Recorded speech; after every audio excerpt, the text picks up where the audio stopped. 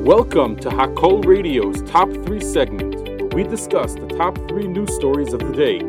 Hakol Radio, powered by the Monsey Mavasser and broadcasting live from Shlurko Studios in Monsey, New York. Number 1. November 7th marks the 1-month anniversary of the brutal Hamas terror attack on southern Israel. Across Israel and around the world, Israelis are observing a national day of mourning. On that fateful morning, Israel was shocked by the attack and immediately declared war with Hamas. Operation Swords of Iron was declared with hundreds of thousands of reservists called up to the front lines. Large memorial ceremonies are taking place across the country, including a solemn ceremony at the Kosel, where 1,400 candles are lit in commemoration of the 1,400 victims murdered that day. To date, over 1,400 people were murdered in the opening days of the war, including 314 soldiers who died in combat, Rahman al-Islam. 34 soldiers have since died during the ground operation inside Gaza that began on October 27th. The families of 241 hostages have been informed that their loved ones are kidnapped in Gaza, including 33 children under the age of 18. 10 of them are toddlers under the age of 5. Over 7,000 people have been wounded during the war, and the terrifying statistics continue. 20 children under the age of 18 became orphans after losing both of their parents, and at least 96 children lost one parent, Rahman al-Islam. More than 9,200 rockets have been launched into Israel from Gaza, and there were more than 900 misfires and more than 400 direct hits that have been counted on Israeli territory. The IDF has attacked more than 2,950 targets in Gaza since the ground operation began, and more than 13,000 targets since the war began. Since the beginning of the war, more than 500,000 Israeli residents have been displaced from their homes, and more than 1,350 wanted terrorist suspects have been arrested in the West Bank since the war began, at least 850 of them of whom are affiliated with the Hamas terrorist organization.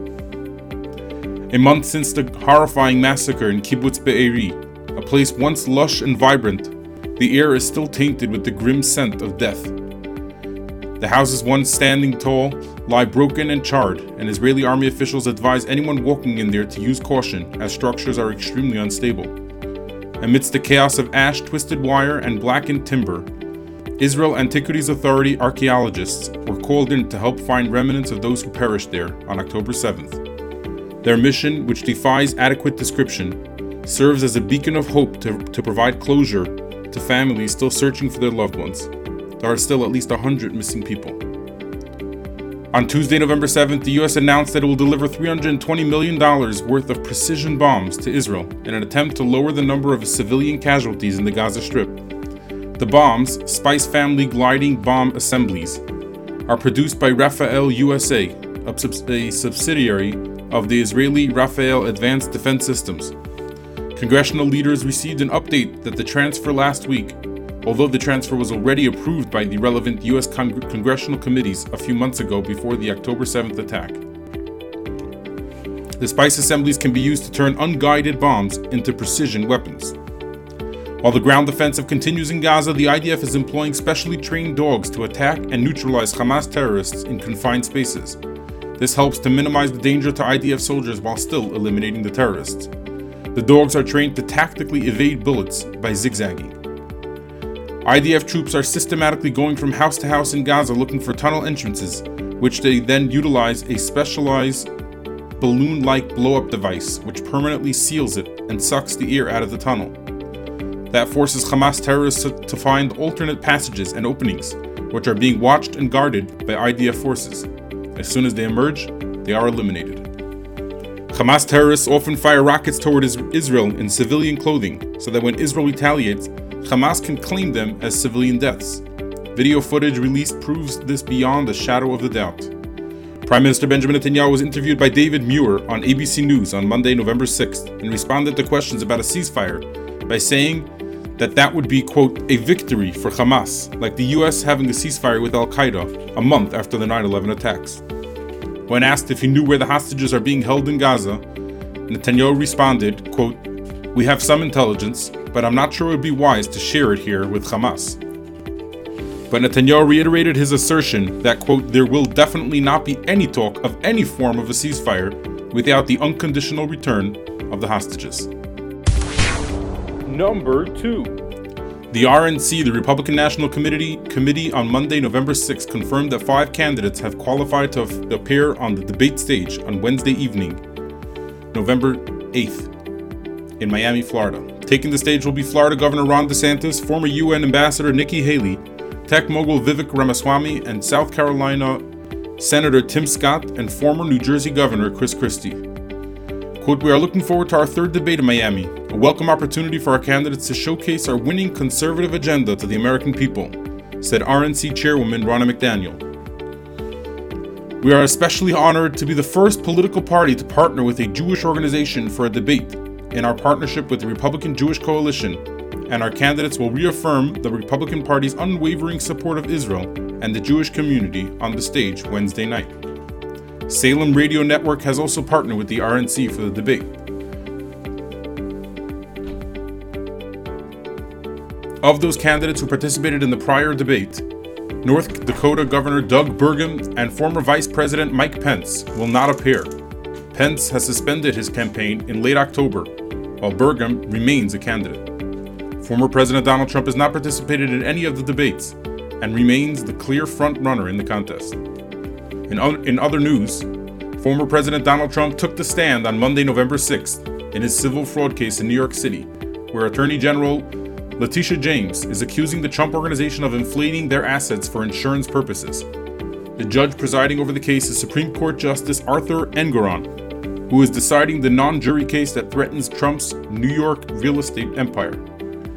As Trump took the stand, he waved a piece of paper and asked for it to be entered into the record as evidence. But the judge refused to allow it and belligerently ordered Trump to sit down and be quiet, after which he turned to Trump's attorney and ordered them to, quote, rein in their client.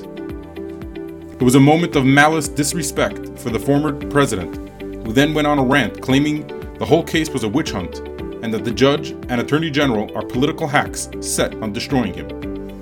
While Trump's statements made no difference in the court, Judge Engoron's actions in the courtroom on Monday may have opened an opportunity for Trump to appeal the case on the grounds that the judge was biased, something that does not normally happen in civil cases.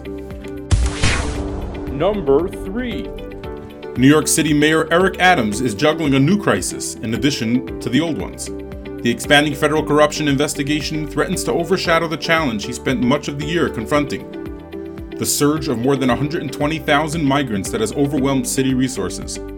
The new campaign finance scandal leaves Adams hamstrung as he lobbies Washington and Albany for more help with the migrants.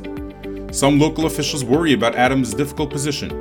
At no time was that more evident than on Thursday, November 2nd. Instead of tending to pressing migrant needs with a slate of Washington meetings, he rushed back to the city to address the scandal. He had landed in Washington to advocate for migrant funding at about the same time that federal agents were raiding his chief fundraiser's home in Brooklyn. The mayor pulled up to his first meeting in the Capitol, but never even got out of the car before deciding to return home. Mayor Adams later said that the instinct to be on the ground compelled him to leave. But jetting home meant scrapping the chance to be on the ground in Washington, and missed the opportunity to strategize with the mayors of Chicago and Denver on the major cities' collective approach to requesting $5 billion in federal aid to address migrants.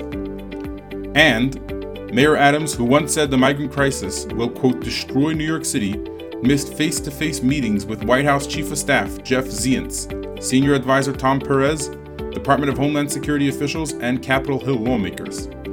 The federal investigation into Adams' campaign is due to alleged claims that it conspired with the Turkish government to obtain illegal donations. Thanks for tuning in to the Top 3 segment live on Hakol Radio, and have a great day.